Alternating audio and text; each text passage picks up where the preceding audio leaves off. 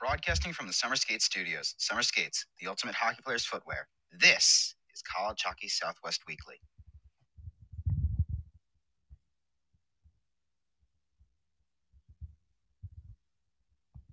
From the Summer Skates Studios, this is College Hockey Southwest Weekly. Tonight's show is brought to you by Peterson Toyota. Come to our showroom at 4455 South College Avenue in Fort Collins and find out why we say everything cars made easy is not just an ad line, but a way of doing business. Online at petersontoyota.com. Jesse Ray's Barbecue in Las Vegas. Get the best in Las Vegas barbecue at our original location, 5611 South Valley View Boulevard, or at your next Allegiant Stadium event. M-Drive. You're never too old to start building lean muscle mass or help your immune system. Go to mdriveformen.com and see which of our specially designed products is for you. By Topgolf. Our all-weather facilities mean you can practice your swing or learn how to swing a golf club 12 months a year. Find any of our coast-to-coast locations at topgolf.com. Burrito Express. 6 East Valley locations serving the freshest Mexican food, including the all-day breakfast burrito since 1995. Metro by T-Mobile. See one of our store locations for details how to get a new 5G phone free when you switch to Metro and trade in an eligible device. UNLV Hockey. ACHA Division I hockey in a world-class city. Black Bear Diners. Bring your appetite as we serve up home-cooked meals with a smile at any of our uniquely styled restaurants all over the West and Midwest. Caesars Entertainment Resorts and Casinos. No one does entertainment destinations better, nationwide or worldwide. And by the NCHC and NCHC.TV. Watch all of the action from the league's 8 teams. Go to NCHC.TV and subscribe. College Hockey Southwest Weekly is a part of the IcetimeHockeySW.com network. Here are your hosts, Scott Strandy and Paul Hornstein. All right, welcome in, hockey fans, NCAA hockey fans as it may be. Scott Strandy with you tonight from Scottsdale, Arizona, on a Tuesday night where there was a big hockey game that pertained to Arizona State University that just completed. My co-host out on Long Island, New York, I know was locked in his basement, 10 feet below sea level. Paul Hornstein, how are you tonight? I actually watched the game from sea level tonight. Wow. Breaking news, folks. I decided to hang out in my bedroom, and I hooked up the laptop to the TV and wow, you were expecting a big one. ASU against Northeastern, and what a big win for your Sun Devils. Well, listen, all I can say is I was texting people during the game, and we were all wondering the same thing. Where was this team on Friday and Saturday? Or they weren't there. What happened? Who kidnapped them and made that team show up, and how did they get loose and have the real team show up tonight? All I could think of was posting pictures of Dr. Jekyll and Mr. Hyde, because holy smokes! I'm going to give you one word, Paul Hornstein: parody. No, whatever. Anybody beat anybody on any given night, and you and I talked about this before the Sun Devils went to Boston. You know what we said?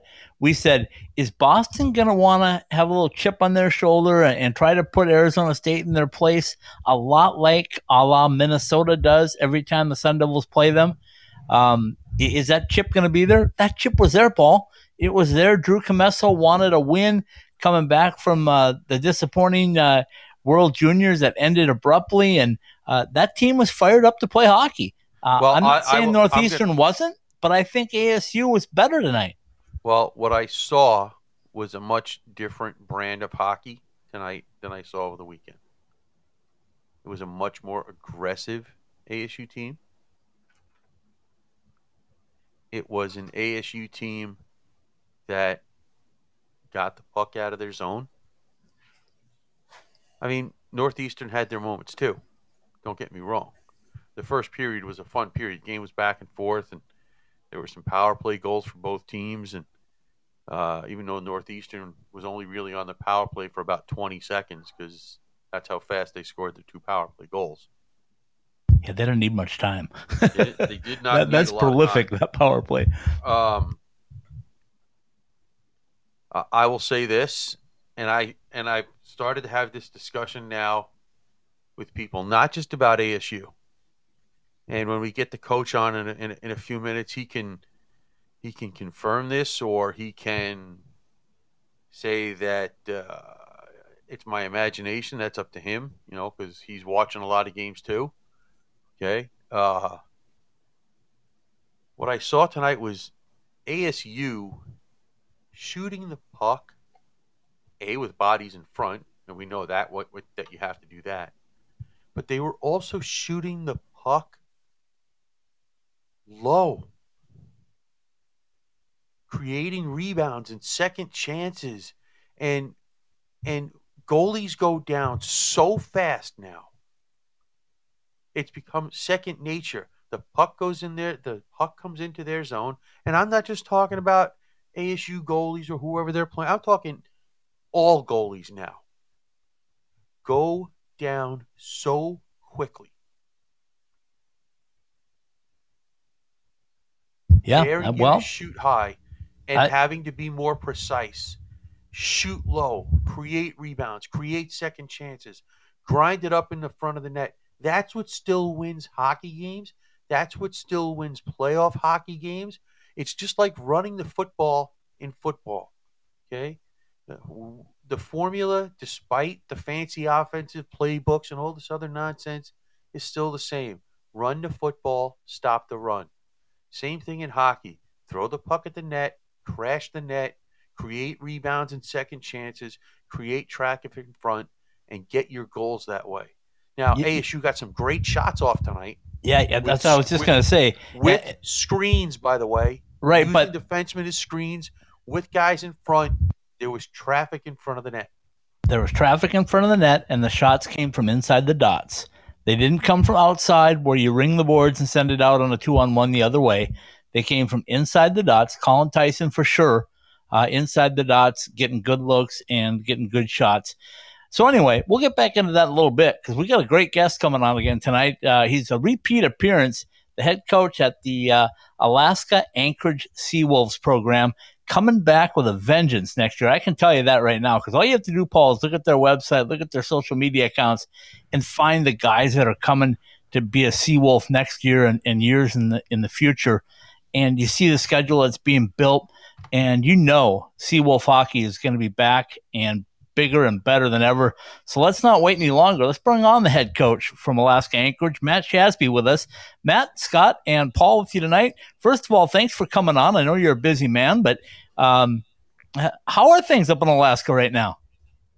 They're amazing. We're going to be able to bring our second head coach or second assistant coach on board here. He's going to fly in Thursday morning, and the three-headed monster will be complete, but things could not be better up here up in Anchorage. Love it. Yeah, I actually saw, trying to do a little bit of research. I saw the fact that you guys hired a second coach, and I guess we're going to get the third one here, like you said, this week. So time to get to work, right? Yeah, absolutely. And it's, and it's been one of those things. It's been a couple, month and a half, 2 months in the making of him joining our staff. It just, we had to kind of logistically, with the situation he was in before, we just had to kind of make it work for everybody. And he's chomping at the bit to get after it. And it's going to be a big day for us Thursday to have all three of us together and kind of go over the players we already have committed, create that depth chart, and then create our target list for the rest of this year for sure. Coach, let me throw this out there. It's a couple-headed monster, if you will. I was over and had the opportunity to watch the New Mexico Ice Wolves play, and one of the guys that caught my attention way back in September in the NAHL showcase was a guy by the name of, you know who I'm talking about, right? Right. Mr. Gomez there. Yeah. And anyway, I had a chance to sit down and visit with him, and I thought, this kid is so good on the ice. How good is he off the ice? Wow. I don't know if you've seen my video yet, but if you haven't, get on YouTube and see it, because what a class act. I mean, you're getting not just a great hockey player, but you're getting a really, really great kid as well. Mm-hmm. So let's start it off by talking about that and talking about how this recruiting has been going for you and your program. I mean, that was our goal from the very beginning, is to get out there and go find those 20-year-old guys in junior hockey that are in leadership roles within their teams, guys that are going to be very appreciative of the opportunity to get an opportunity at Division I hockey. And and then you do your background, you do your research on each of these guys, and you really target the ones that you feel like you can build and begin a program with. And Alex, for me, was our first commitment, our first signing, and it was a no-brainer for us once you have a couple conversations with him like you did, and then you watch him play. I mean, it's shocking to me that he's available to us, but I think it's he's going to be a huge piece to our puzzle from the very beginning, because it's not very often 6'4" centermen that can think and play the game are available. And on top of that, like you mentioned, he's an incredible kid off the ice, and we're extremely happy to get to call him a Seawolf. And then from there it was playing fantasy hockey and building that hockey team with. I love that. you need defensemen that can run the power play. You need defensemen that can kill penalties. You need defensemen that are kind of have that steady Eddie back there that we can just rely on night in and night out. And then your forward group, you need to build top two lines that are skilled. You need that checking line, and you need a fourth line that can create havoc and chip in here and there and kind of be your character line. So, you create that ghost roster, and hopefully you can find guys to fill out that roster in a variety of different roles. But,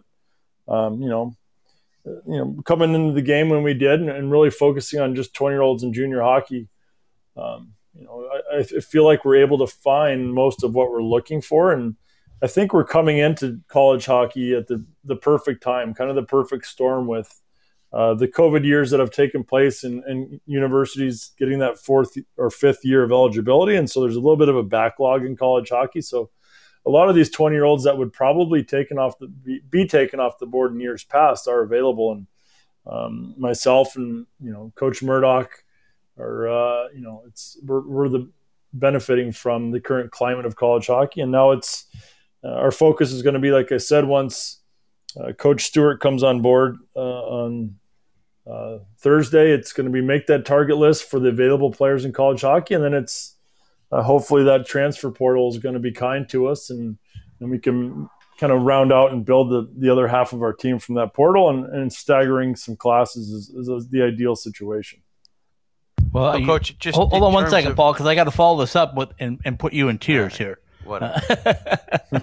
Coach, my co-host is an ASU alum, and I know there were tears flowing when he saw Carson Kosabud decide to transfer and become a Seawolf.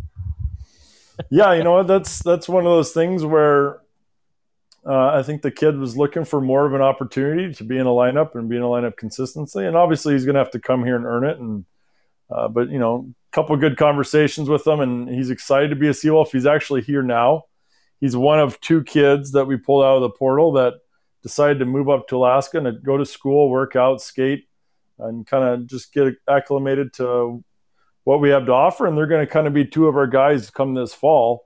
We'll be the only two guys come this fall that have actually gone to class, skated here, worked out here. And so they're going to have to be, they're instantly put in a leadership group right away, just with the experience that they're getting this semester. So we're very, very fortunate that Carson decided to come join us this semester. Yeah, well, you can't blame anybody for wanting to play. And no, right. my that was kind of going to be my next question is, how many kids do you have on campus now? Mm-hmm. But you kind of answered that with the just two. Well, are you sure it's two, Coach? Because I think it might be three. Yeah, you might have to fill me in on the third one. Well, doesn't he live with you? Or at least he did anyway.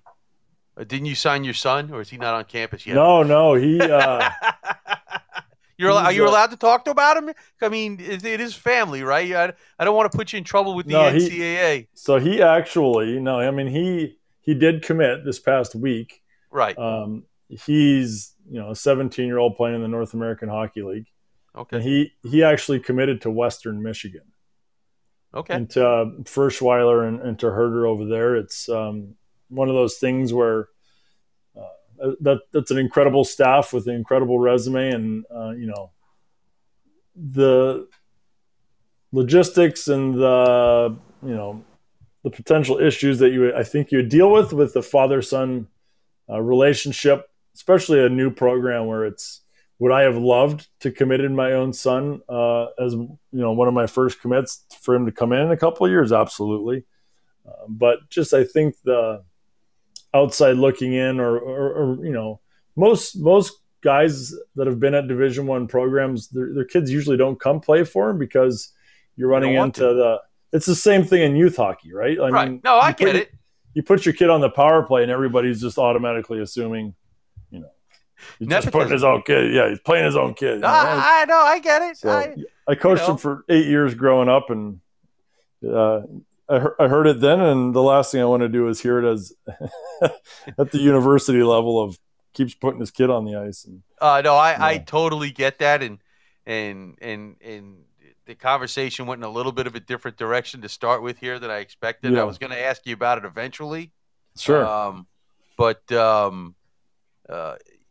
was going to say, I mean, I've seen situations where it's kind of worked both ways. Yeah.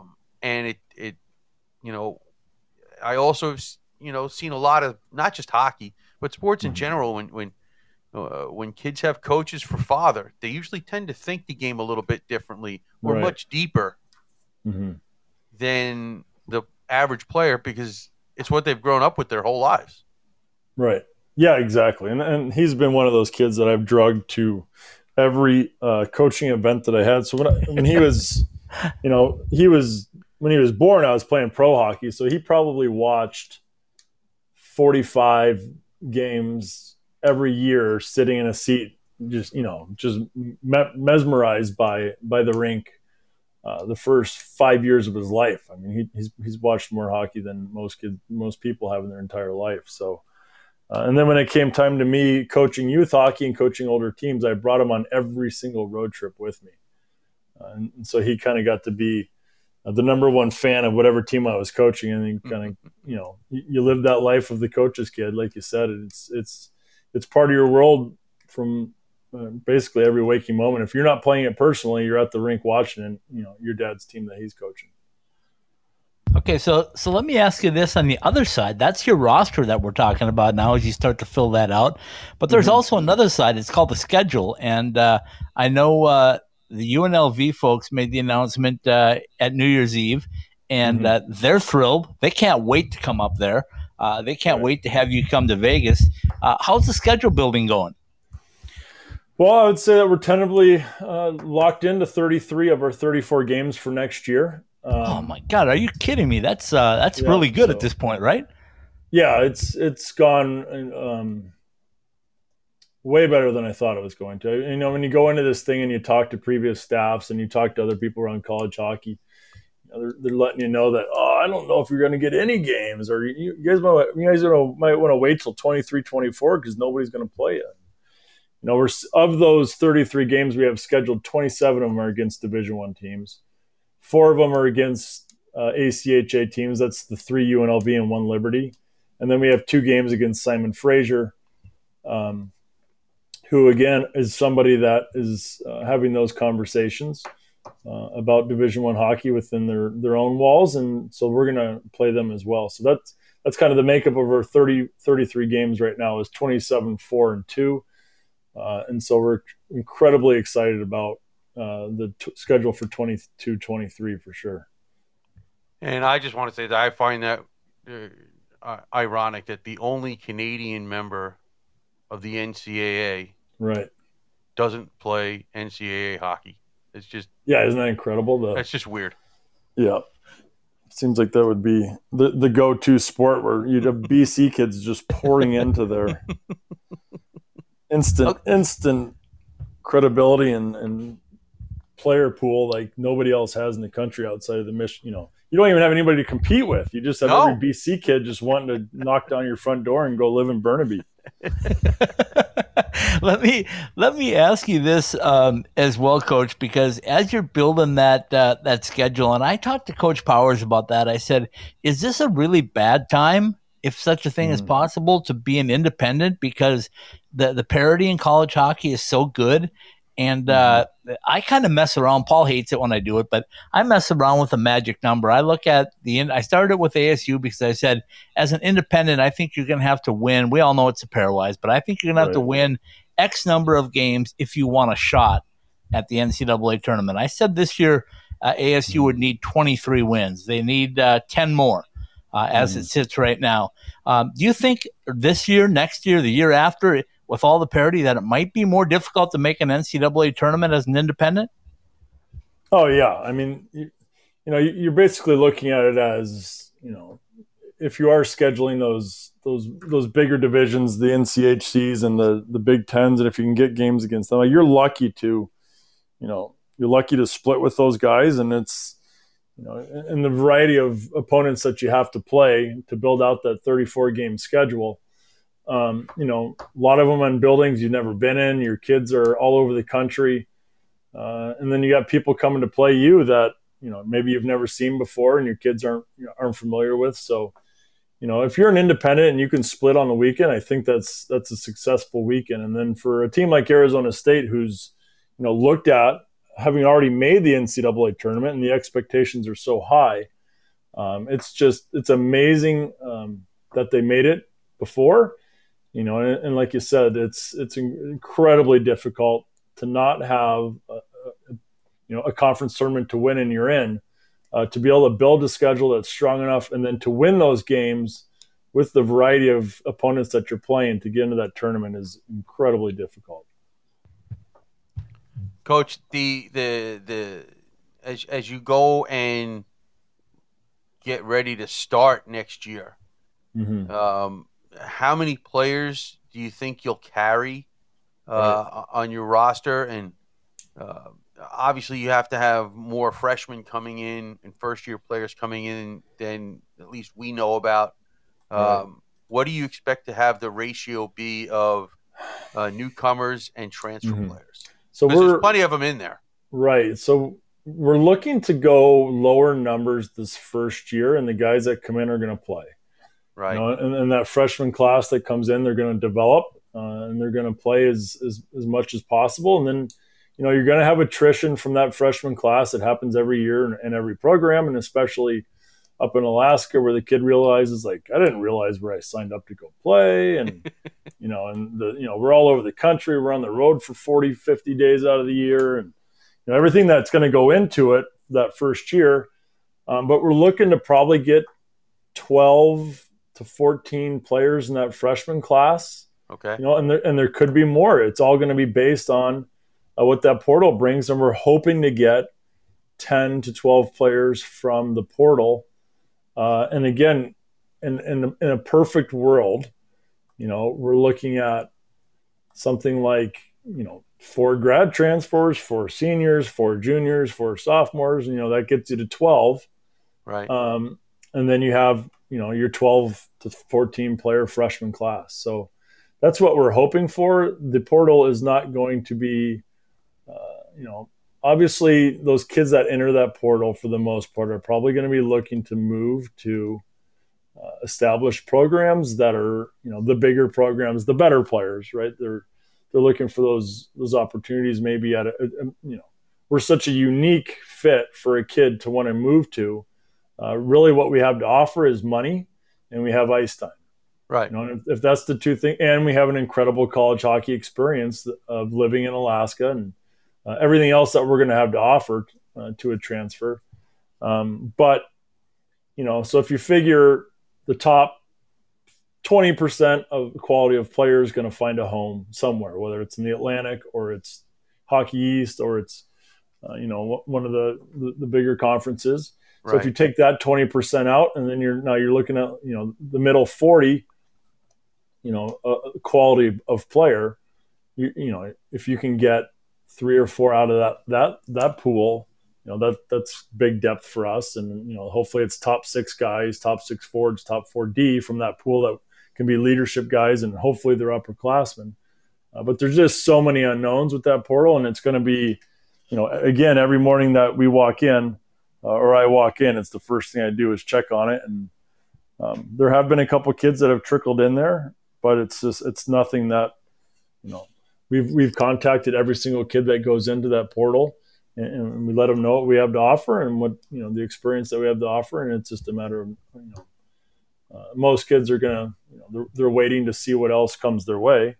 But we're hoping this spring is when, the seasons begin to wind down and kids realize that maybe the opportunity is not there anymore and they're looking for other opportunities. We'll be there with open arms. And again, we have to try and build that team, those 10 to 12 guys. And again, for us to have money coming back into the program, scholarship money, we need to stagger those classes. We can't, but if we get stuck with making a 20 player freshman class, it is what it is. So right. Well, we'll make the best of it. Right, because this is going to kind of be the year where that glut has to kind of break through, right? Mm-hmm. Between the extra year and the guys aging out of juniors, this is going to be the spring and the summer where all of those bodies are going to be out there. Yeah, totally. Right. And we've had a lot of conversations with a lot of teams in college hockey that are experiencing that glut. And they're like, there's going to be 3 or 4 guys that I know 100% won't be coming back. So we just have to build good relationships with those 20-year-olds and maybe some O2s, some 19-year-olds that we can kind of keep on the line. That if the portal isn't as abundant as we're hoping. They're willing to come here. And then if, we do have 10 full rides that we can divide up towards those transfer kids, those upperclassmen are going to get a lot more money for sure.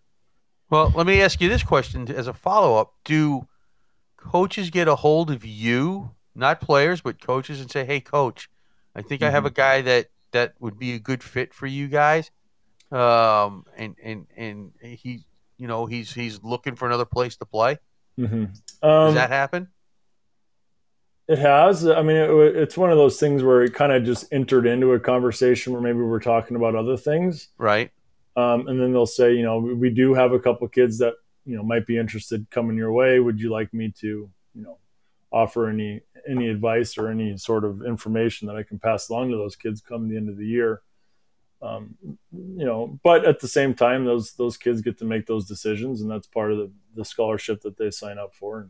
And, but yeah, I mean, those happen. And another big part of it is, the relationships with advisors across the country too, and letting them know of our current situation and how interested we are in transfers. And those are conversations between players and advisors about the opportunity up here in Anchorage. Coach, let me ask you this a little bit off the transfer portal, but, I've seen a lot of junior hockey recently, the USHL, NAHL. I'm having a hard time differentiating anymore between the two leagues. It used to be there was at least a noticeable difference, but are you seeing that same thing, that NAHL product is getting better and better? I think so. Yeah. And you know what? And what's happening right now, the NAHL's product's going to get significantly better with the Canadian players that are beginning to pour in. Yeah. So just within the last week and a half, those Ontario leagues, the OJ and the CCHL, those leagues that are shutting down, the top players and the top 20-year-olds off of all those teams are going to be pouring into the NCDC and as well as the North American Hockey League. So both those leagues are going to get significantly better when you get 20 good 20-year-olds spreading out throughout the league and going to certain teams. So I would agree with you that you could probably take the top 5 North American League teams, and they would be a great hockey game against the bottom 5 USHL teams.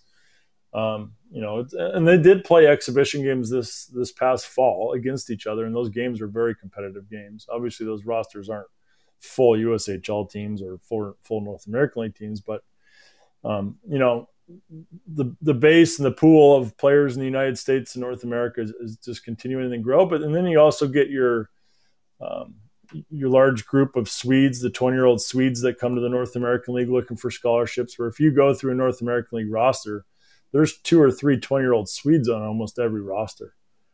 And so that increases the talent level of the North American League. And, there's just the restrictions in the USHL, and there only being 16 teams with their 20-year-old restrictions and import restrictions and things like that, the North American League just benefits that much more from those rules with not having limits on 20-year-olds and not having, a couple other restrictions. It's the North American League is a very, very good hockey league now.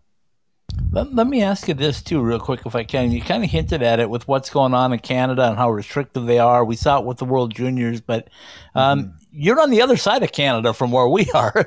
What's it like in Alaska? I know you're under U.S. rules, but how is the COVID situation in your state and in your program? And let me just throw out something. I talked with Coach Mayotte at Colorado College, and he said one of the things that was a bit challenging for him this year is right after break, Colorado College instigated a rule, I guess, that if you wanted to be on the campus for spring semester, you had to be boosted as well as double vaccinated.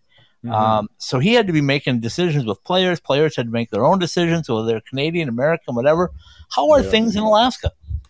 We're similar. I mean, we have a COVID testing station outside of our offices here, and the thing's about 100 cars long by 8 a.m. every morning. So COVID is alive and well in Alaska.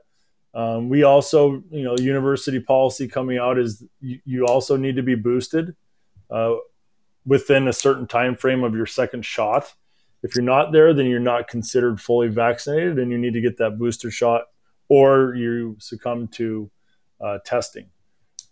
So it's I mean, the rules are changing weekly with the increase of COVID across the country. And then Anchorage is definitely seeing and being impacted. Alaska's being impacted just as much as anywhere else, for sure. Coach, your buddies, is it a few hours up the road north there, I think it is? They have a lot of Europeans on their roster. They do, yeah. Do you see yourselves going that way nearly as much, or are you trying to focus on North American players first? We haven't thus far, but Coach Stewart here that comes on board Thursday, he has some connections in Europe that myself and Coach Murdoch do not have. And I think he's definitely going to tap into those. Tap into that market as much as we can. It's always nice to get that European skill and the European hockey IQ mixed in with your team. It's never a bad thing, for sure. And so we are going to make a pretty strong attempt to establish some roots, whether it's in Sweden or Finland, or other places over in Europe, to help round out our roster. I'd say, I don't know for next year if it's too much to ask for 22-23, but we are going to make a pretty strong attempt to tap into that market as we move forward. Okay, so let me throw this at you. I had a chance to visit with Coach Largent a couple of weeks ago. Paul and I had him on the show, and then I happened to see him when they were in Denver, and they had just some travel nightmares. I hope that changes a little bit before you start, but are you guys prepared for travel nightmares again with COVID or flights or weather and all that?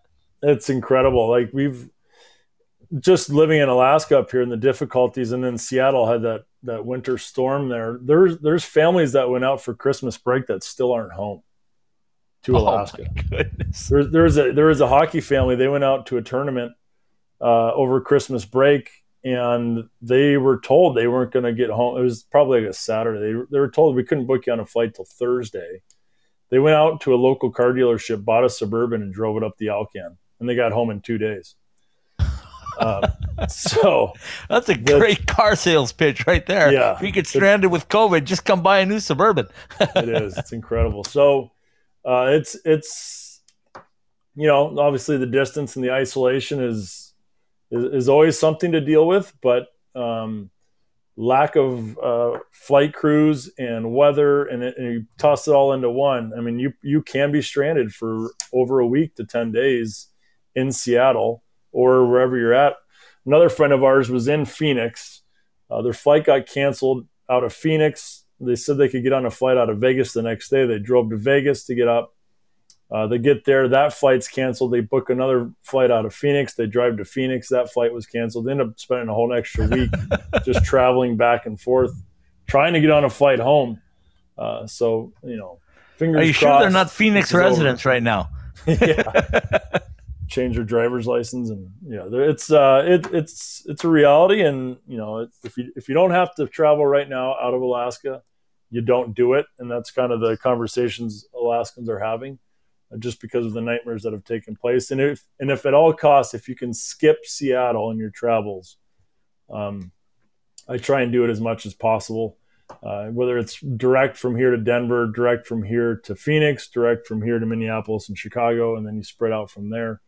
That's definitely going to be considered as part of our plans, just because of the issues Seattle has during the winters, and then throw COVID in on top of that. It's just that much worse. Are Seattle winters that bad? No, it's incredible. Like there's something about the ground crew and everything else that goes into it there. You'll board your plane and you'll sit on it for 2 hours before it's even your turn to take off. It's just painful to fly through Seattle during the winter. There's just something about it. So I was not aware of this. But Alaska Airlines, unfortunately for us, which we're going to do a majority of our flying on, and we head out east 3 times next year, is the typical flight is Anchorage, Seattle, Seattle, Boston. Okay. With Alaska Airlines. So if you only have to do it 3 times, fingers crossed, COVID is a much less monster, and the winter and the weather's good there. So, well, let me put it to you this way, Coach. It can't be any worse than I tried to get to the Frozen Face-Off last year for the NCHC. Mm-hmm. You couldn't even get to Minneapolis from New York. Oh yeah. I mean, if I wanted to go, I'd have to spend 12 hours in Atlanta. Yep. Or Orlando. Or Kansas City. No. I just so if it, I don't know if that makes you feel any better or not, but yeah, it does. Coach, Definitely I just get in my car every other week, and I drive 12 hours from Phoenix to Denver and call it good. No, that's huge jealousy there of jumping in a bus or a car and actually going somewhere besides Fairbanks is definitely appealing. A reason why to live in the lower 48 for sure. On another track, you have been very vocal between our show and some of the media stories that I've read, trying to drum up other programs in the West Coast. Right. How receptive, and you don't have to give us specifics, but right. How receptive have those conversations been with people? Have they gotten to the point yet where they're like, you're wearing us down, or don't talk to us anymore, or somewhere in between, or yeah. I mean, so I think everybody's excited. Those schools that you talk to, they also, the coaches obviously want to make the jump because right. That's a no-brainer. Right. It's just a matter of getting a little bit more organized amongst our group, and if we can get enough of us to kind of come up with a little bit of a business plan of creating a conference and how it can look to these athletic departments and their board of regents and the university and why they need to have it participate in it and what it can bring to the school and all that other good stuff is we're all kind of having those conversations of what do we need to do to build that conversation to make it convincing. But I think it's going to take a couple of years here to get enough of them on board and then to have enough events, a little bit of evidence for their programs and their athletic departments to make it, this makes sense for us. We're excited about it. Let's try it out. And those conversations, and if you get somebody big like Oregon to pull the trigger, then and you get somebody like UNLV to come with them, you only need 6 teams to have that conference and to qualify for the national tournament. So, I would say it's within a 3 to 5 year window to convincing those teams. It's going to take time. With Oregon making the switch and building their new rink and then playing ACHA Division I, and then looking maybe to play us in 23, 24 to help that hype. And I think it could increase and shorten their window of getting it done. But and I think the Kraken are going to have to be a big player too in convincing a local team, a local university to want to make that jump and to grow hockey in the Pacific Northwest. But I think Oregon will be a big one.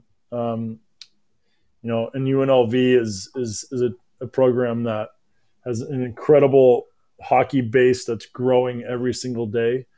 It's just a matter of showing, I think, their university the numbers and convincing that university that they can make it work. Well, I'll also ask it this way because I've seen some of the stories about Oregon, and we know because we spoke to the San Diego State coach that they've gone through the feasibility study. We are very familiar with UNLV. Yeah. We know Augustana is coming in a couple of years. We also, some of us are convinced, and I don't know if I'm one of them yet, but because that would be me. That would be you. About a certain team in Missouri, Lindenwood University. So there are changes coming in college hockey. Is this something that you've met with and had understanding of when you talk to people? Yeah, it is. And the more people I can get thinking about it and spreading the word, whether or not it's 100% true or it's a reality, in most places, I think you still just need to get people talking about it. You need to get the more people you have mentioning it, the university can kind of be like, oh, wait, this is like the 10th person I've talked to in the last week that have said we're switching to Division I hockey. Like, maybe we should consider it. Like there's a base out there that, supports it. So, I think, again, once my staff can fully come on and I can walk away from so much recruiting and building the team early, I can now focus my efforts more towards the business side of the job and the growing of the sports side of the job, and really just things that I really need to transition over to. Right. It's just a different kind of recruiting, right? Right. Exactly. And it's coming up and kind of getting organized on my end and having information ready quickly if those universities need to ask for it, whether it's looking at budgets or it's other costs.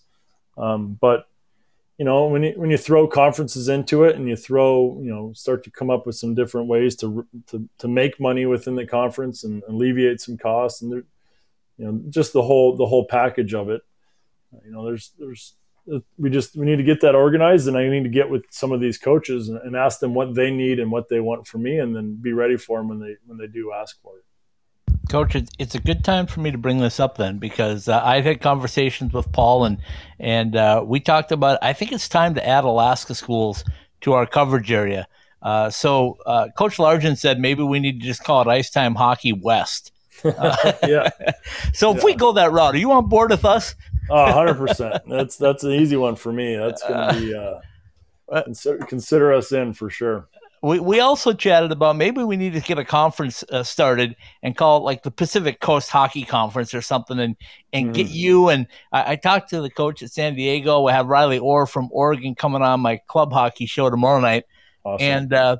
And San Diego State is really revved up. I mean, they really want to go D1 ACHA, and then in a couple of years, like you say, maybe make that jump. And we know where University of Arizona is now with that new building, which is going to be a revenue producer for them.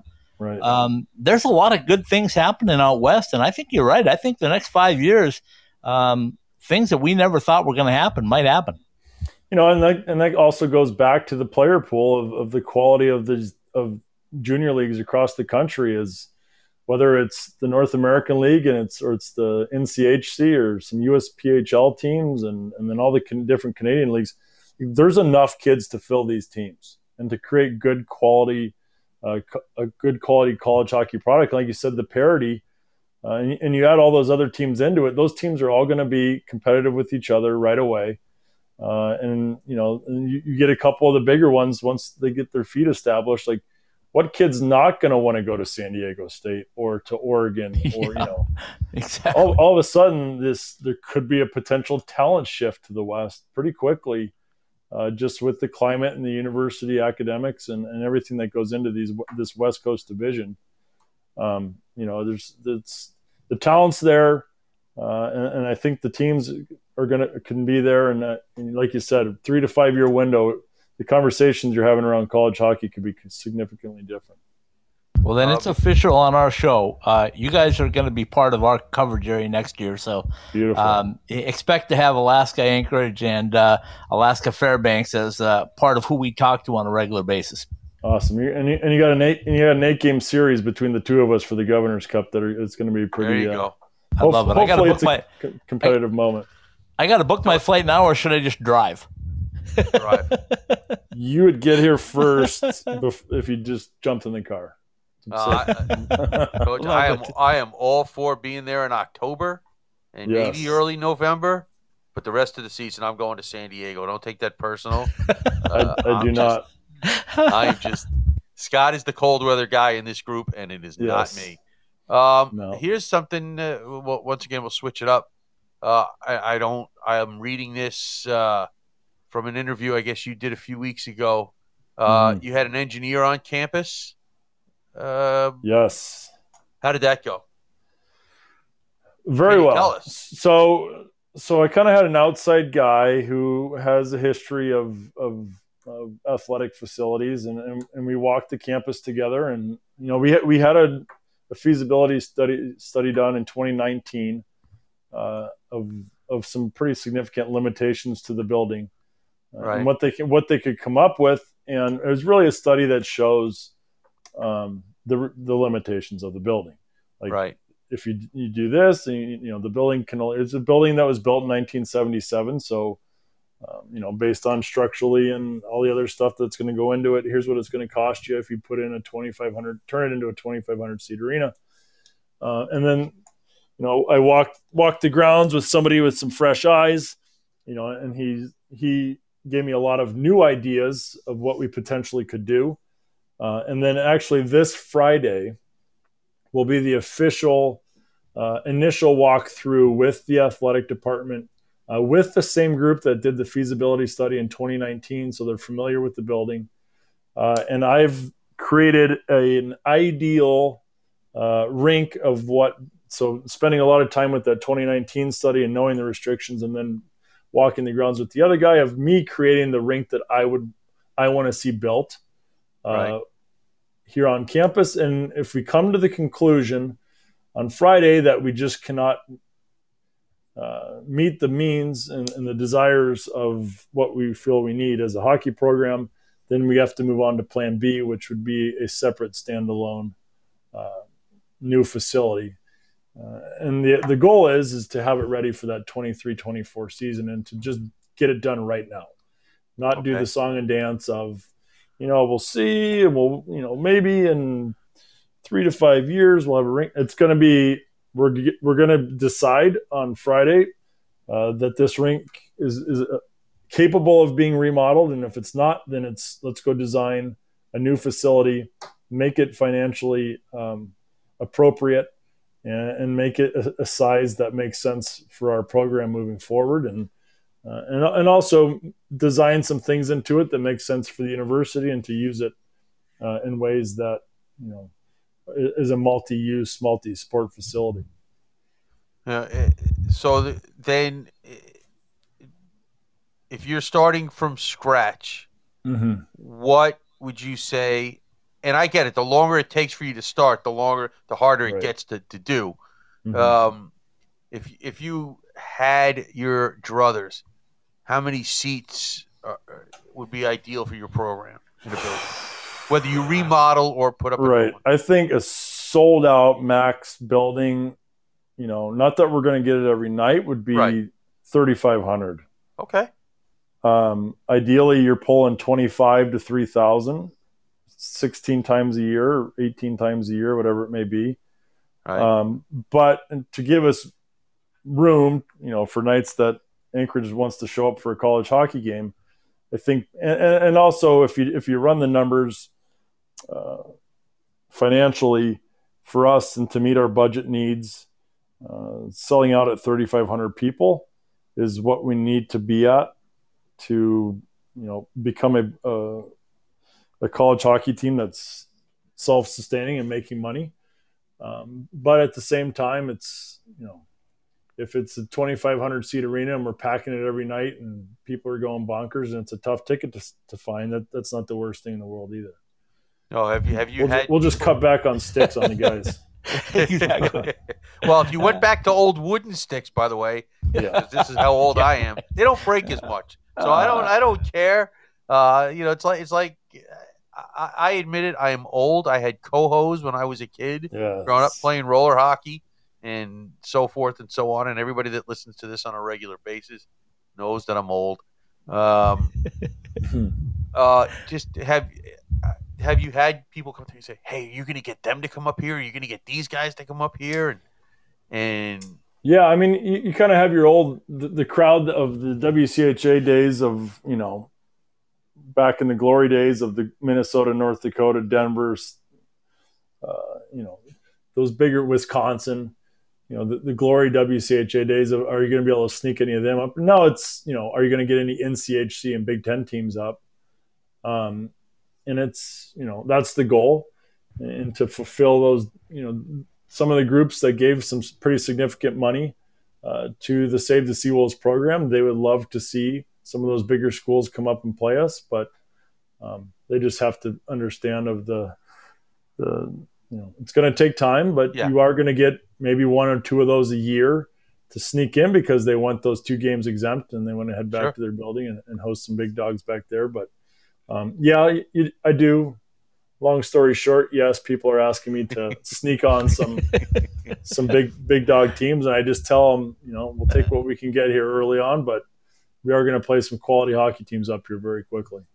Okay, Coach. Last one for you. I know we kept you longer than I promised, but I want to throw this out there. We know that you're opening at Colorado College, correct?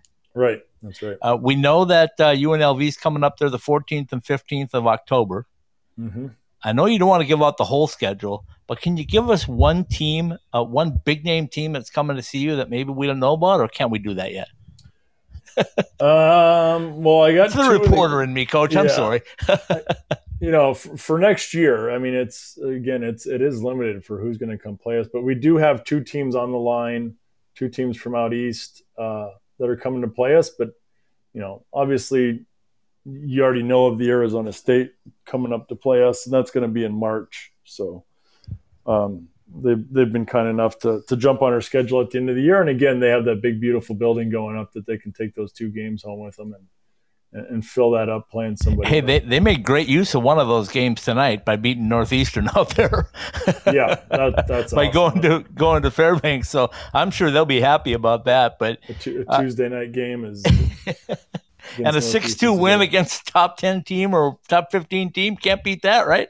Right, exactly. And so, and I've been kind of told by my the higher ups of, until that contract's signed, be quiet. Yeah, no, I totally get that.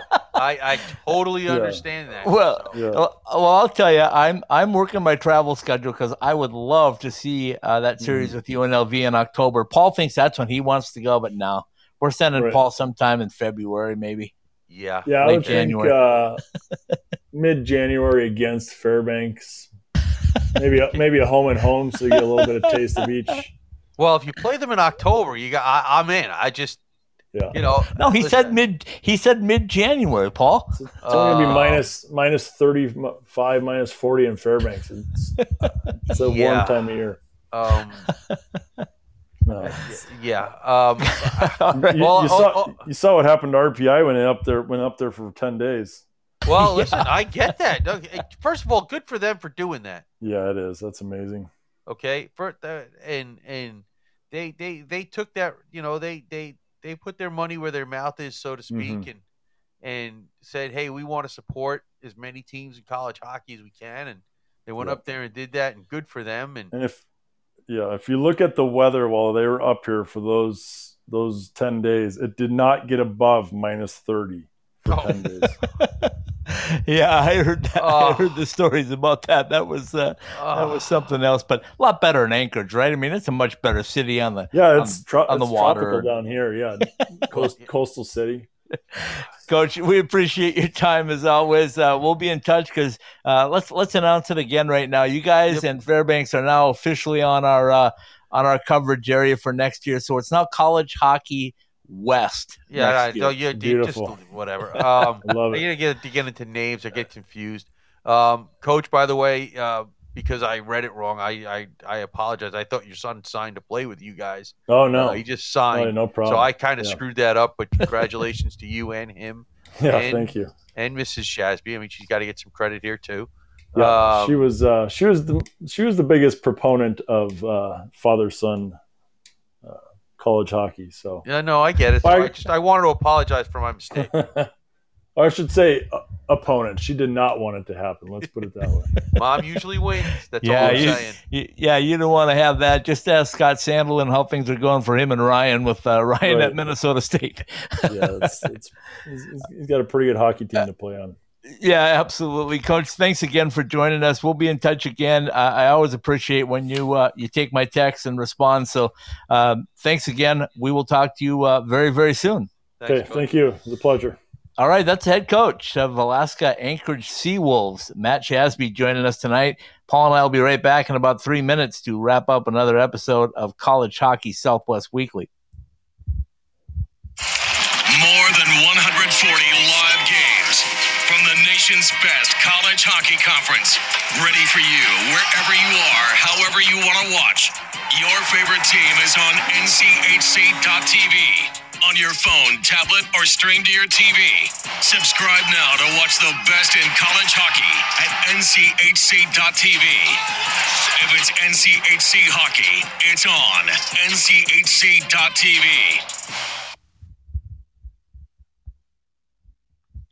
Ask any hockey player in the Desert Southwest, and they'll all tell you the same thing. We love going to the rink in sandals. Now you can show off your game in style with summer skates. Officially licensed summer skates are comfortable, washable, and can be designed to show off your fandom. Phil Kessel your guy? Big William Karlsson fan? Or is Austin Matthews the man? Have your summer skates designed to show off your favorite NHL player or shout out your own game with your own number. Team discounts and customization available too for groups of 12 or more.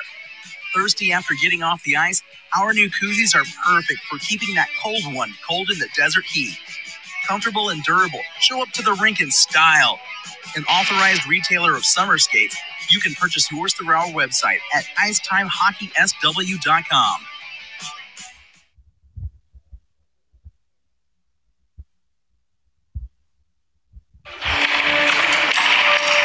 Really, JR? You think you can still do this? I'm focused. You're way too old to hit that target from there. I've been listening to everything you said. It's been running through my head, locked and loaded. Still got it. Still got it. Who's old now?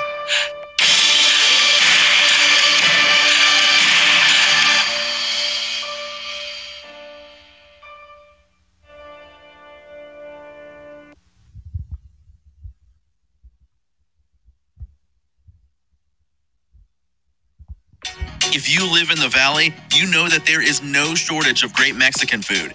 But if you want authentic taste with a fair price and relaxed atmosphere, then head to Burrito Express.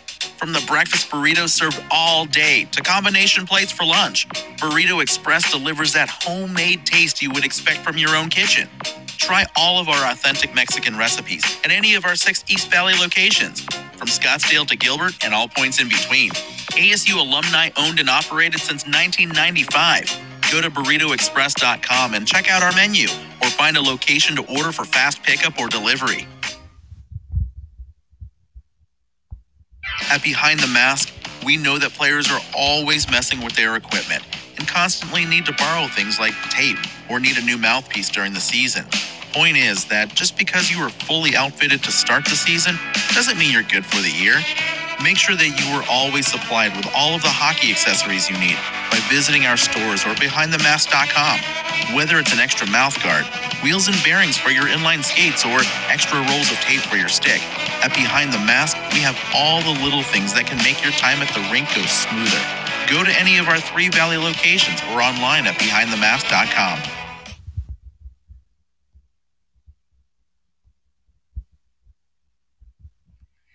As you plan your next trip, or perhaps your first trip in a while, Drury Hotels has over 150 locations to help you travel happy again. Winners of 16 consecutive J.D. Power Awards for guest satisfaction, Drury Hotels treats you right. Free hot breakfast and happy hours, 24-hour fitness and business centers, as well as more than enough Wi-Fi bandwidth to take care of all your connectivity needs. Whether you're traveling for business, catching a hockey game, or just trying to reconnect with cozy moments, Drury Hotels have the location and amenities you need when looking for a place to stay. Call 1-800-DRURY-INN or go to druryhotels.com and book your stay today. Drury Hotels, where our home is your home.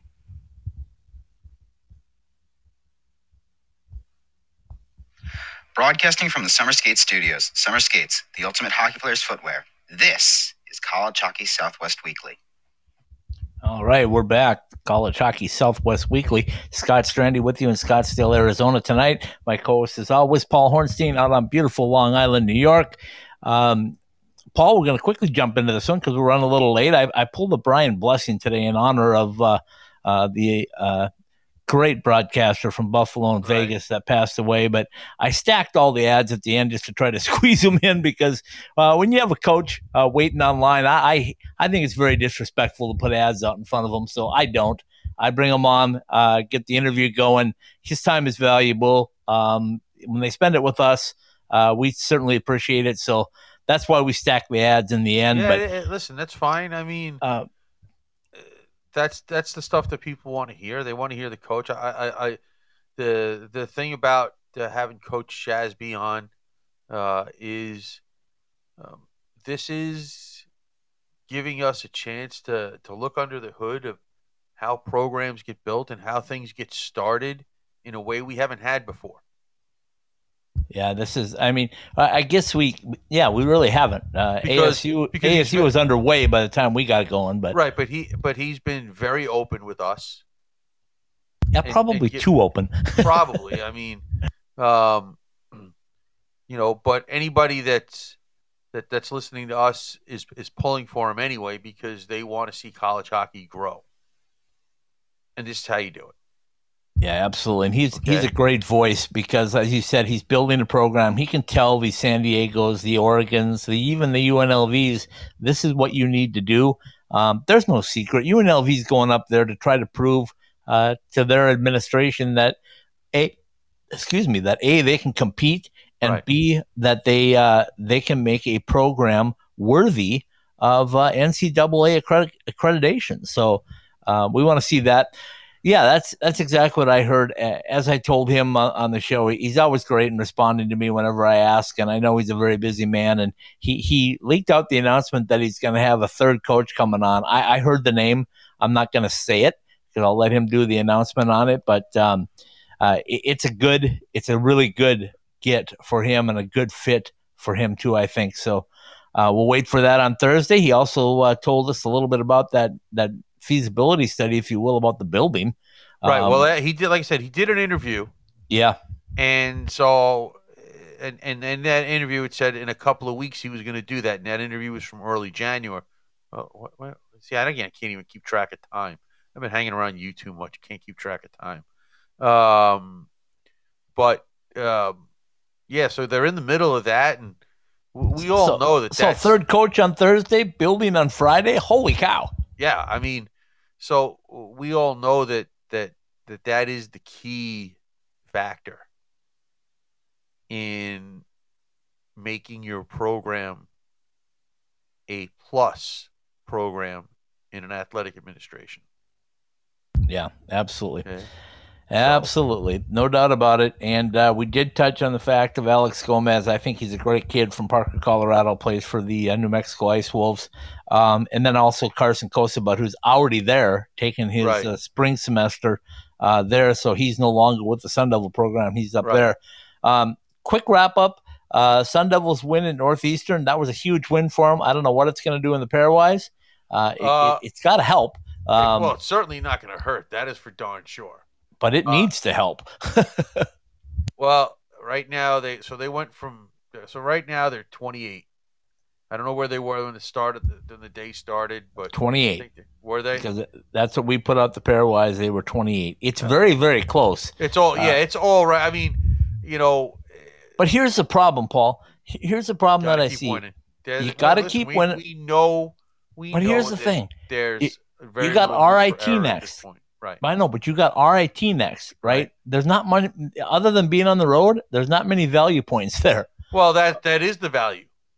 I know, but I mean, there's not enough to take you leaps and bounds up the pairwise or whatever you want to call it. What you have to hope for is that Lowell keeps winning, right? Because that improves your pairwise, right?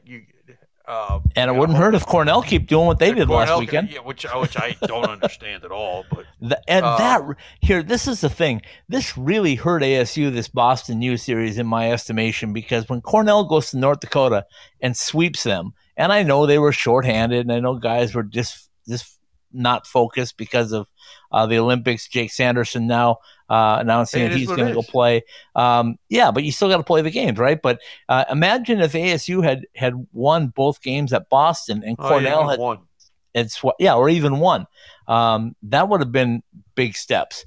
But now you got the likes of Alaska Fairbanks twice, LIU twice, RIT, and then you got Minnesota State.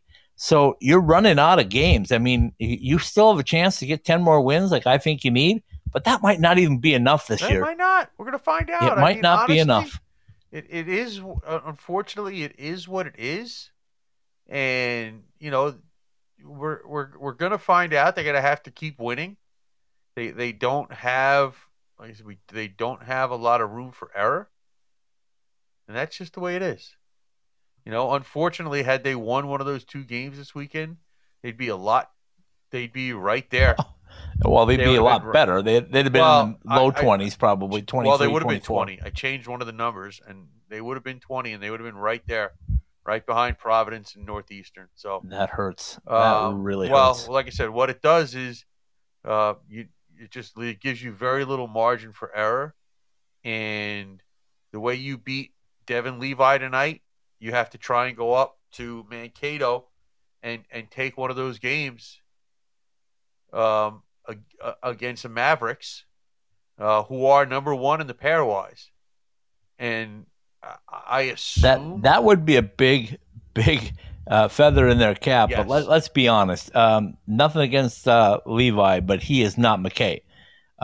Nobody is McKay. I mean, he's got numbers that nobody will touch again in college hockey. I totally understand that. I'm not. I'm not. I also told you that I think that he's the best goalie in college hockey right now. Jack but I also left or not.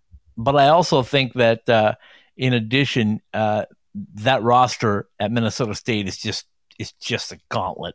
It's not just the goaltender; it's all the way through, offense and defense. They are just rocking and rolling. I understand, but you know what? The Northeastern is a top 10 team. Okay. Yeah, that's sketchy. That's sketchy. They're not Minnesota. They haven't played the schedule that Minnesota State's played. No, but once again, you know what ASU did do tonight that they haven't done for a while? Get a couple of power play goals. Well, that too.